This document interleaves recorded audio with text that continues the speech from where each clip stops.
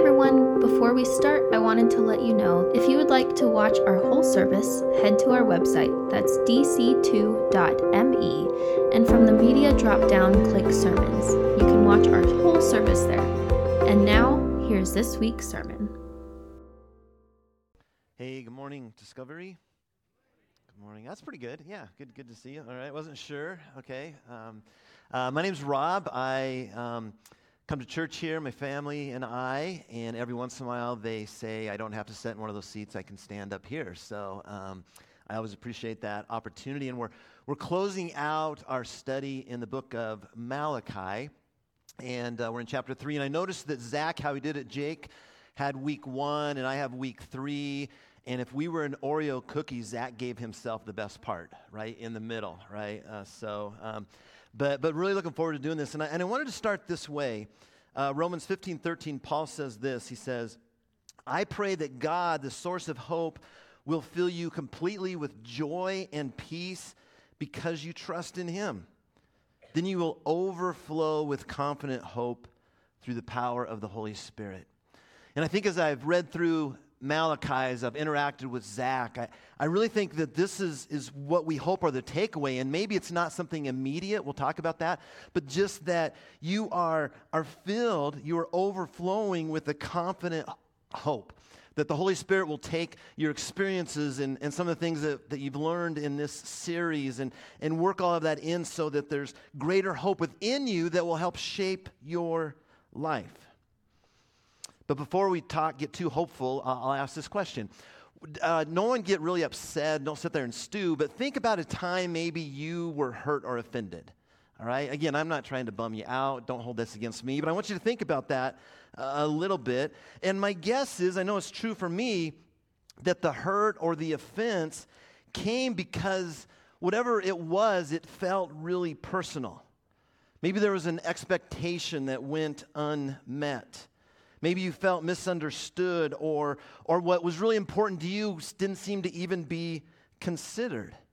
And I ask that question because I think at the time that Malachi was written, there were all of these old prophecies. And I have to wonder if the people who were engaging at that time, what the Malachi was talking about, I wonder if all those old prophecies had not become hurtful or maybe even offensive because it seemed like there were all these things that were promised, all of these things that were said, and yet they were not happening.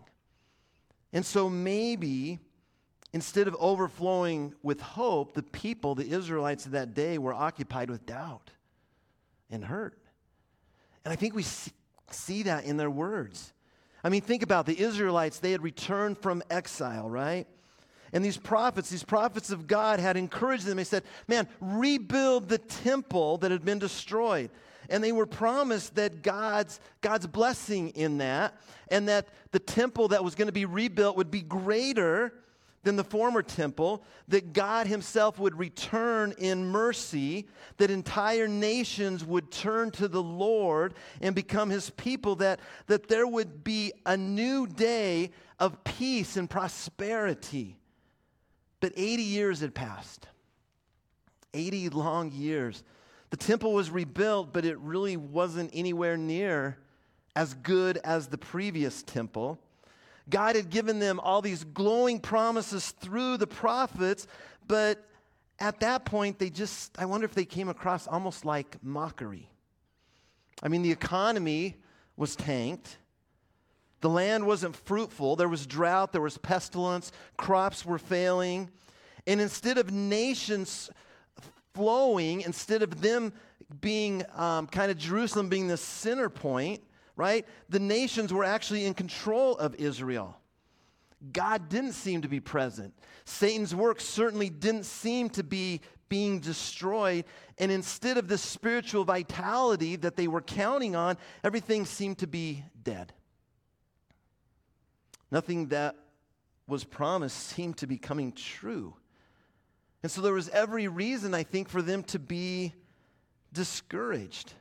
And it's in the middle of this hopelessness that Malachi says, hey, but the day is coming. The day is coming that things will finally be settled and settled perfectly. And I share that because if we're not careful, right, we can put ourselves in all kinds of different places, but can't we identify with what the Israelites are thinking and experiencing? Have you not had times in your life where you've run out of patience? Has there not been those days or maybe those weeks or maybe those years where you really do doubt God's goodness? You're not sure of His plan. And we certainly know moments of despair. Most of us know at least different times seasons of despair. And so I think we should pay special attention because that's our reality of how God interacts with the people that are experiencing the same thing. As Zach pointed out last week, their big question was, well, where's justice? I mean, where's justice? And God's response was, well, I'm coming, and when I come, justice comes too.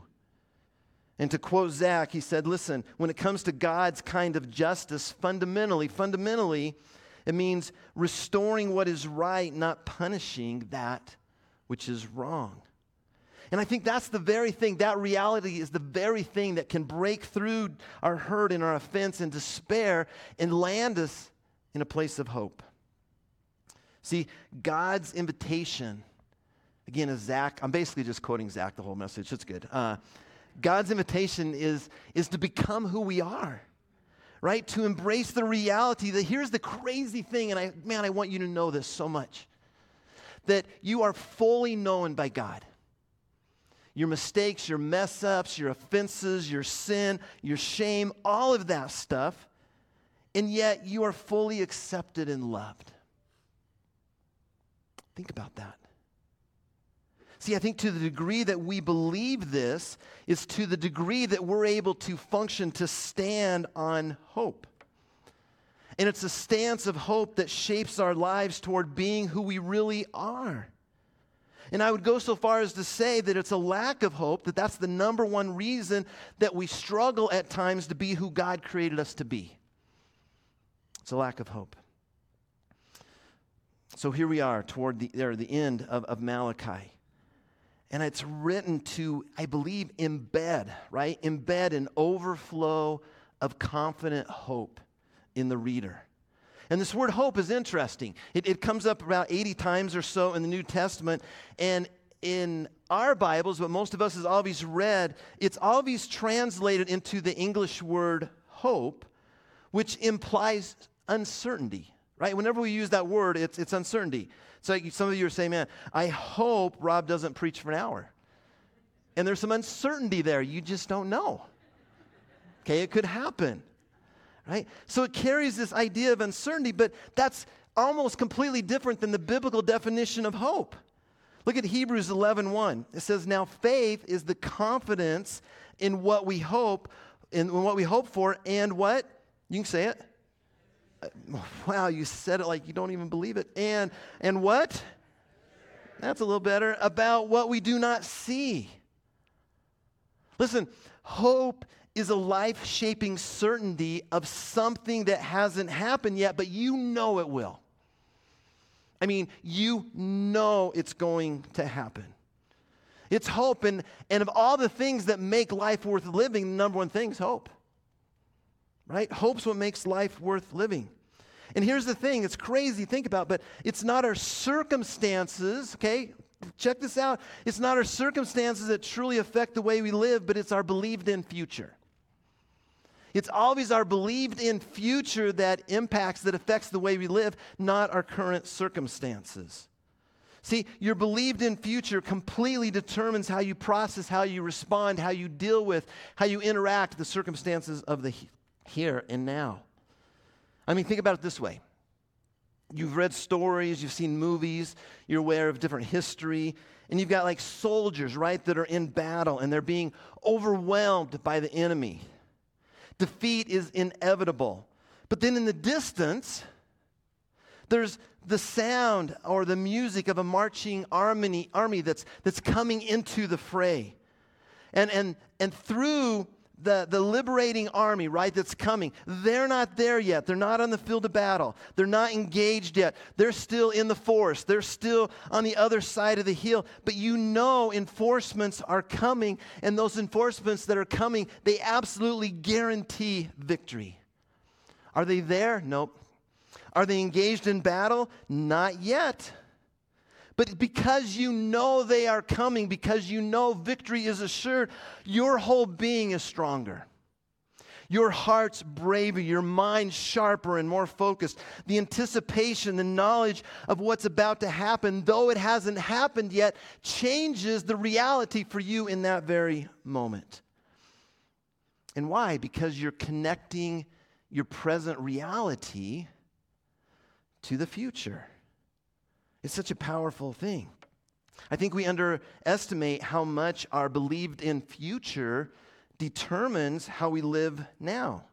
Right? We're ultimately and unavoidably shaped by our believed in future. What we believe about our future is the main determination of how we're going to process good news and bad days and how we experience all of our present realities. Okay, think about this. You have two people.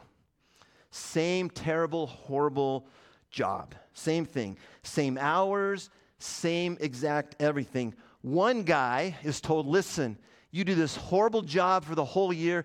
At the end of the year, you get $20,000. Okay? The other person is told the exact same thing, and he says, at the end of the year, you get $20 million. Okay? Now, the one guy shows up, right? And is he quitting? The guy getting $20,000, he's probably quitting. The guy getting $20 million, is he quitting? Nope. Let me get this right. You get no vacation. You work 7 days a week, 12 hours a day. The person in the cubicle next to you brings sardines for lunch, brings their pet cat, right? He's got a lung dart going all day long. There's smoke all over the place. But man, in 12 months, you're getting $25 million. Who cares? It's all good. Circumstances are the same, but because of your believed in future, you're like, I got this. I mean, I'll eat some sardines for crying out loud. This is not a problem. I've got this, right? It's all good. Why? It's not the circumstances. Did you catch that? It's not the circumstances that make you feel great in that situation. It's your believed in future.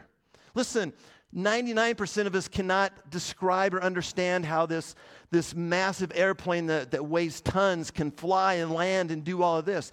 If we had to get on the plane based on understanding of a plane, we would not get on a plane. But we have this believed in future that it's going to take off, and it's going to fly, and it's going to land. And it's because of that believed in future, we're like, I don't understand this, I'm getting on the plane. That's the power of a believed in future. And see, when our believed in future contains hope, when it's built on hope, man, it activates our brain in this incredible way. All right, try a little exercise with me, all right? Okay, everybody take a deep breath, okay? And some of you, I know, you're like, I don't really like going to church, and this is why I don't like going to church, because there's a guy on stage sometimes that has me do goofy things. I'm just a guest speaker, no big deal. You can handle it, all right? Okay, did you take a deep breath? Take another deep breath. Good, all right? You guys are good at that. You're overachievers. So I want you to think maybe 5-6 years into the future. And think through a goal that you want to pursue, something that you want to see happen. Right? Think about the pathways to get there. Maybe it's a new and better job. Maybe a new relationship. Maybe it's a marriage. Maybe it's a healthier marriage. Maybe it's a new home, a baby. Maybe it's a healthier body. Maybe it's just simply the greatest vacation that you could ever imagine. Maybe it's reaching financial independence, right? But what is that thing? It doesn't have to be a big thing, but what's that thing? Man, 5 years from now, if I could achieve that, if I could have that, if I could do that, wow, would I be fulfilled and happy. Think about what that thing is, right? Now let's jump ahead 5 years. Okay, in your mind's eye, just jump about 5 years. Guess what? It's achieved. Your goal's achieved. I mean, you did it. You figured out a way to make that very thing reality. And again, in your mind's eye, you're there 5 years down the road, this goal's achieved. What do you see? man, what do you feel? What about your life has changed, right? I mean, look around. What does your future look like now that you're in it? Who's with you? Who's celebrating with you? Why is there so much joy that you're experiencing? Now, that's a really simple exercise, right? But here's what happened in your brain if you did that, okay? Your prefrontal cortex processed the request to take a deep breath. Okay, your whole brain gets involved in this thing. And once you started thinking about your goal, you began using your hippocampus. You guys didn't even know you had a hippocampus. You got one up there. To process past goals and experiences that related to that goal that you were thinking about. The amygdala stayed calm in the process and helped you keep a future orientation in the absence of a scary or life-threatening vision of your future. And so the chemicals that your hypothalamic, pituitary, adrenal axis might otherwise have been released to deal with this high energy, guess what? They remain dormant, and because of that, it allowed your hippocampus to do its job without interruption, helping you process memories, and then allowing your prefrontal cortex to get involved again to turn them into dreams for your future. And you know what that is? That's the neurobiology of hope. Is that incredible? I mean, God created this thing in the top of our heads that does stuff like that, and that'll happen like in seconds. And that's what hope does. I would argue that our brain is operating optimally when it's doing the hope thing. But sometimes hope isn't what's dominant in our lives. Sometimes it's fear.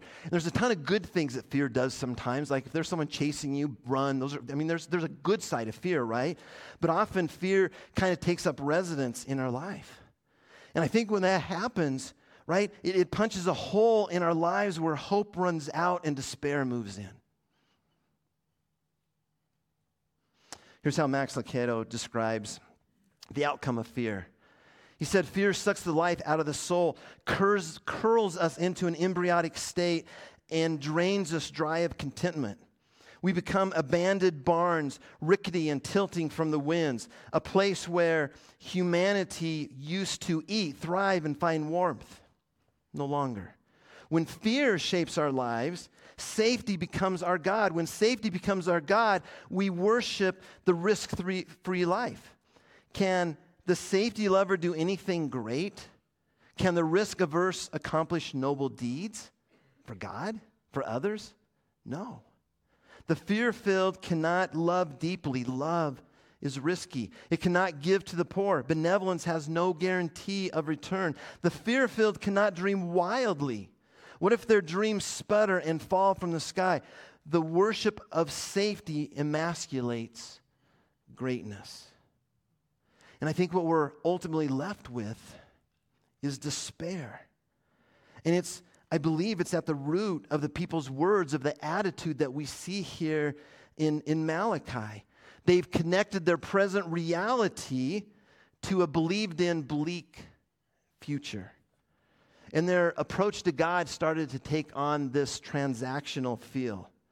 They thought, listen, if we just do all of this religious stuff, and again, I think many of us, we can identify through seasons of life, we do this, right? If we just do all this religious stuff, then we're going to build up this faith currency with which they could turn around, and we can deposit that in this cosmic vending machine known as God.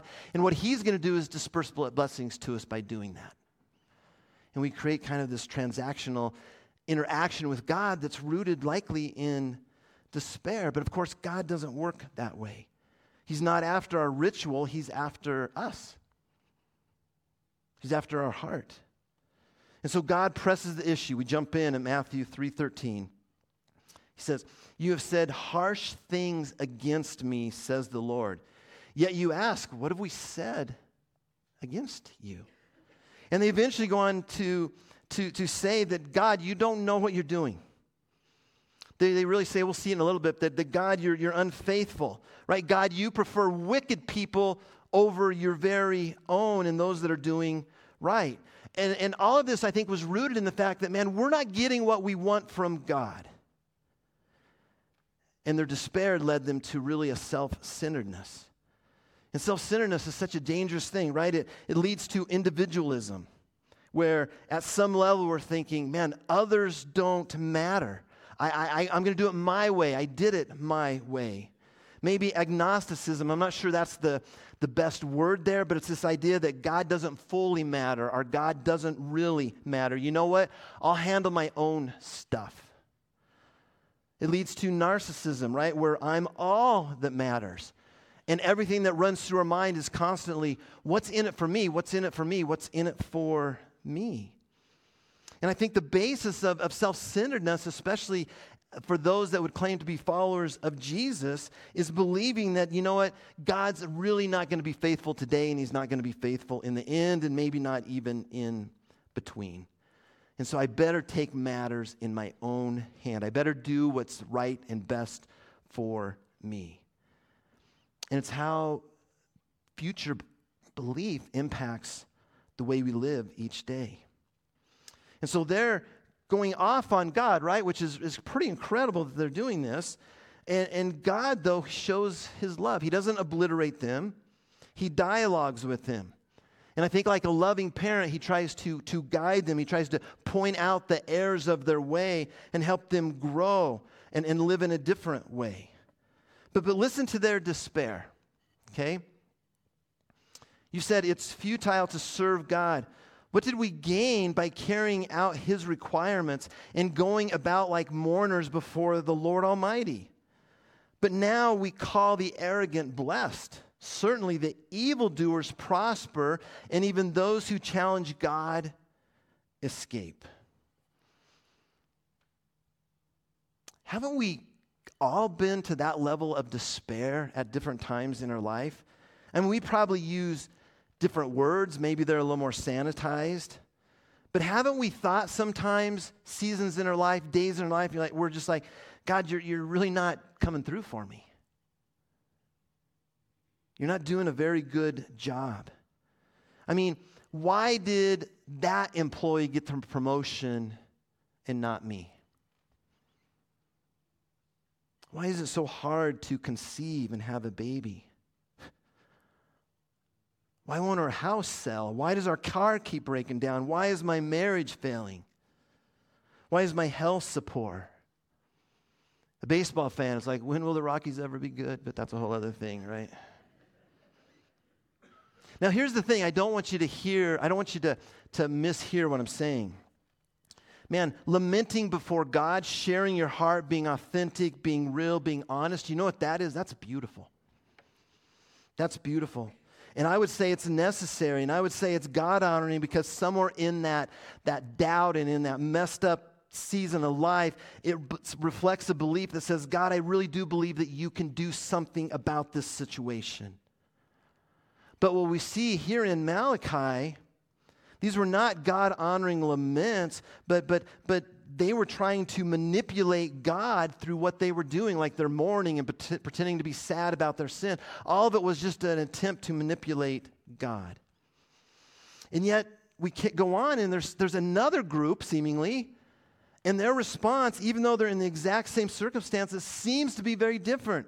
They seem to have more of an attitude like, hey, God is just, and God does love us, and God is fair, and God has not abandoned us, and God's worthy of our adoration, and he's worthy of our praise, and he's worthy of our love. Listen, it seems like there's a sense where they have an appreciation for what's happened in the past and a hope for what's going on in the future, and look at how it changed how they interacted. It said, then those who feared the Lord, guess what they did? They talked with each other, and the Lord listened and heard. A scroll of remembrance was written in his presence concerning those who feared the Lord and honored his name. And so here's God again. He's listening. He's engaging, right? I got your name in the book of life. He's reassuring. And it's those who had a stance of hope. I believe they had this fear, this awe sense of God, and they responded to their current circumstances in such a different way by not being, in a sense, self-centered, but did you notice they started focusing on others? They actually started talking instead of just kind of going off on God. They started talking to each other, and we don't know exactly what they were talking about, but based on the context and everything, I've got to believe that they were talking about the faithfulness of God in the past and anticipation of the way God would be faithful in the future. And their hope was renewed through the testimony, through the stories of others about God's faithfulness. See, it's why we have to engage with other individuals that have a little life in them, right? We all are kind of these ragamuffin people that have this shaky faith at times. We haven't arrived, but you know what we have? We have stories of the journey. Stories that involve doubt. Stories that are full of sorrow and pain and confusion, yet in there's this thread of also of God's faithfulness, and that's what shines. Man, many years ago, I was doing this ministry in a prison, and man, do I never want to go to prison. Let me just say that, all right? I would not do good there. But there's these men, and they're singing, and they're worshiping God, and because we were there a lot, I got to know some of them. And there's this one guy who was kind of the leader, and he had done a lot of crime, did some really bad stuff, became a follower of Jesus, man, just this beautiful man, loving, caring, a really good leader. And the Thursday before we were there on that Sunday, he went before a judge, and he was going to hear that he potentially got out on parole, or he potentially would have to serve longer in prison. And I remember just the short version. He stands up because they had this testimony time. He says, "Let me tell you, everyone," he said, the few days ago is when I found out what my future would look like. And he said, "I can't tell you how much I have trusted Jesus in the last half of my life, the last 5, 6, 7 years. I can't tell you how good he's been for me." He's going on and on and on. He said, "But I went before that judge, and rather than getting paroled, he identified me as a habitual criminal. And because of that, I have an additional 20 years. At best, I'm here for another 12. And I'm sitting there like, oh, this is going to go so terrible. Right? Because he's going to say, God isn't just, and God isn't fair, and God doesn't have my back. And I'm just like, this is not going to go good. He's going to say it was all a waste.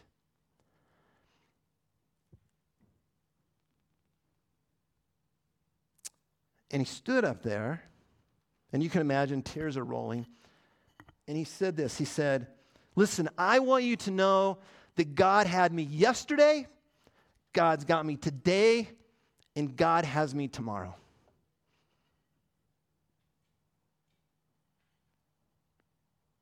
That's a story of hope, right?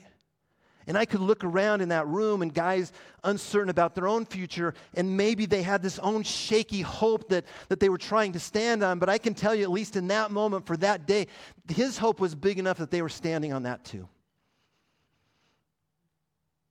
And it changed the reality of their day. You see, it's not our circumstances that truly affect the way we live, but it's our believed-in future. See, ultimately, hope is only as valuable as that which we hope in. If we hope on things that get smoked, our status, our job, our career, our family, even a lot of good things, any of that kind of stuff, man, it's our hope's only as good as that which we lean into, what we hope in. And so we've got to hope on something, into something that suffering, that death can't take away, something that's eternal.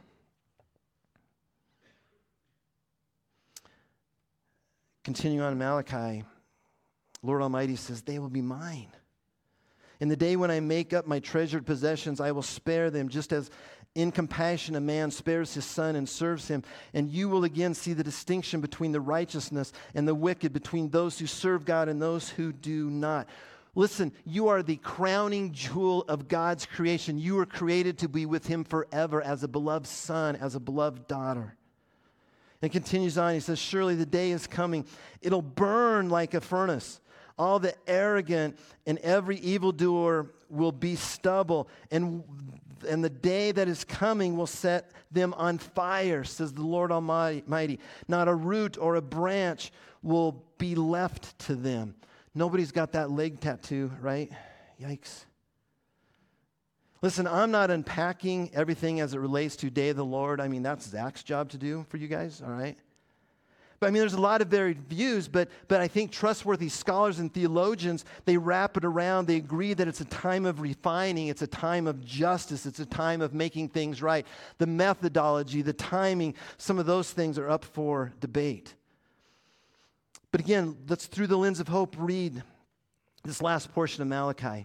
But for you who revere my name, the Son of Righteousness will rise with healing in its rays, and you will go out and frolic like well-fed calves. Then you will trample on the wicked. They will be ashes under the soles of your feet on the day that I act, says the Lord Almighty. Remember the law of my servant Moses, the decrees and the laws I give him at Horeb for all of Israel. See, I will send the prophet Elijah to you before the great and dreadful day that the Lord comes. He will turn the hearts of the parents to their children and the hearts of the children to their parents, or else I will come and strike the land with total destruction. And the part I want to look at as we look at this lens of hope is it says the Son is coming, right? S-U-N. And often Jesus is referred to not just as the S-O-N, but also the S-U-N. And he's coming as light, right? He's going to illuminate our foolish choices before we make them. He comes into the world. He brings sun. He's the light in the darkness of confusion and ignorance and skepticism. He's the sun, and he's bringing beams of justice. He makes man right with man through grace, through humility, through patience, through love. And in the end, he'll make all the rights wrong. All the people that have suffered will be made right and whole so that we don't have to carry the burden of indignation and revenge. Jesus brings great joy where there was sadness. Right? I mean, I love the verse, man. It's like these little calves that have been cooped up, and all of a sudden, if you've been on a farm, you ever see it, they get out, man, they are the happiest creatures on the face of the earth as they're frolicking around. And some of you dudes, you're like, man, I don't want to be a frolicker. Too bad, you're going to frolic, man. It's going to be awesome, and your wife's going to say, that dude is amazing. See, Jesus is our hope. He's our stance. The stance of hope is a stamp in Jesus, the past, the present, the future work. See, remembering not just the past, but the future played such an important role in the faith of ancient Israel, right? It's remembering the past, those things go from memory to the future, hope. And I would sum it up this way. The message of Malachi is a call for us to remember that our fragile faith, our despair-driven doubt proves, guess what? We're not chosen as an object of God's mercy because of our virtue, but because of God's grace and love. Remember this. Right? It's a message that points to Jesus. And maybe sometimes you think of the judgment and the fire, and can I frame that differently for you, maybe to consider a little bit? I mean, you think of fighting forest fires, right? And what do? They light a backfire along a break in the path of the advancing fire. And the idea is when this fire that's coming and consuming everything, when it hits that break, when it hits that line where it's already been burned, the fire goes out. It cannot continue to burn, right? Well, God judged our sins in Jesus, and in a sense, he's the backfire. He was burned so that we don't. He took that for us. And so how do we take this stance of hope? I think it comes from remembering. And let me give you three really quick things just to consider. You remember by building altars. We see that in the Bible. You say, man, God did something amazing there. We build an altar. We build an altar. It can be stones. It can be all kinds of things. Most of my altars are sticky notes. That's it. This is one I have on my computer. This is the first ever picture that my 2.5-year-old granddaughter Lorelei drew me. It's a bunch of scribbles, but she said, that's Papa. And I'm like, Lila never looked better. But it's on my computer because I have this thing. The last couple of years, I said, you know what? I want to live the rest of my life in a way that benefits the church, that serves the church well, so that the church, capital C church, is awesome for my grandkids. And this is a reminder of God's faithfulness and God's goodness, that somehow in his love, I have grandkids and I have this granddaughter. And so it's an altar, it's a marker on a sticky note on my computer, and it reminds me of what's happened, and it reminds me to look forward as well. See, here's the deal. Hope is not an emotion, it's a stance. It's something we can learn. It's something we have to practice to become a reality in our life. So build altars, share and hear stories. I already talked about that. You got to share your story. You got to hear stories. That's why you got to be connected with each other, life groups, wherever the case may be. Because what you're doing in that, you're always, if a person's having a great day or they're having a bad day, in those relationships, you're always pointing them to Jesus. They're pointing you to Jesus. And it's not about you. It's about Jesus. It's about Jesus. It's about Jesus. That's where your hope is built. That's developing a stance of hope. And that's how you learn about hope. And then don't take yourself too seriously. Some of you are going to hate this, but listen, it's a gospel reminder that it's all about grace. It's not about you. Don't take yourself too seriously. You're a complete mess up most of the time. You barely know what you're doing, and that's beautiful, because think of how much God loves you and what he can still do through you. Take the gospel seriously. Don't take yourself too seriously.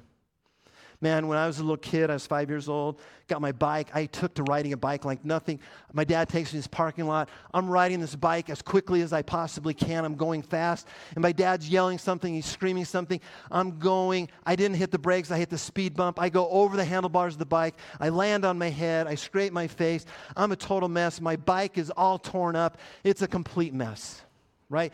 I had this beautiful thing, and I took it, and I wrecked it, and I crashed it, and my dad picked me up, and he took me home, and my mom took care of me, and somehow in the back of my mind, I'd see my dad fix everything. I said, I don't know how. He's going to fix that thing. This was like on a Saturday afternoon. I go to bed. I'm banged up. Back in those days, you don't take your kid to hospital. I probably had concussions, whatever. And I woke up the next morning, right? I go out about 11 a.m. I go into the garage. My bike is completely fixed. It's like brand new. It even went from yellow to my favorite color, green. My dad stayed up all night to make it fresh, to make it new. He took something that I absolutely messed up, and he made it beautiful. And I didn't know it at the time, but I know it now, that was a beautiful reflection of what God wants to do in my life, not just now, but in the future. That is the hope in which I stand on. It's that same hope that we can all stand on. Listen, imagine if you really believed that everything that sin has wrecked, everything that you've wrecked, Jesus came to fix. And if you believe that, then you can live with hope, a life-shaping stance. God, I pray for my friends here. You'd grow us all in our ability to hope, to live with hope, to be conduits of hope to others. And God, that you would reshape our doubt and our hurts and move those in a direction that's honoring to you and honoring to your creation, those around us. I pray this in Jesus' name. Amen.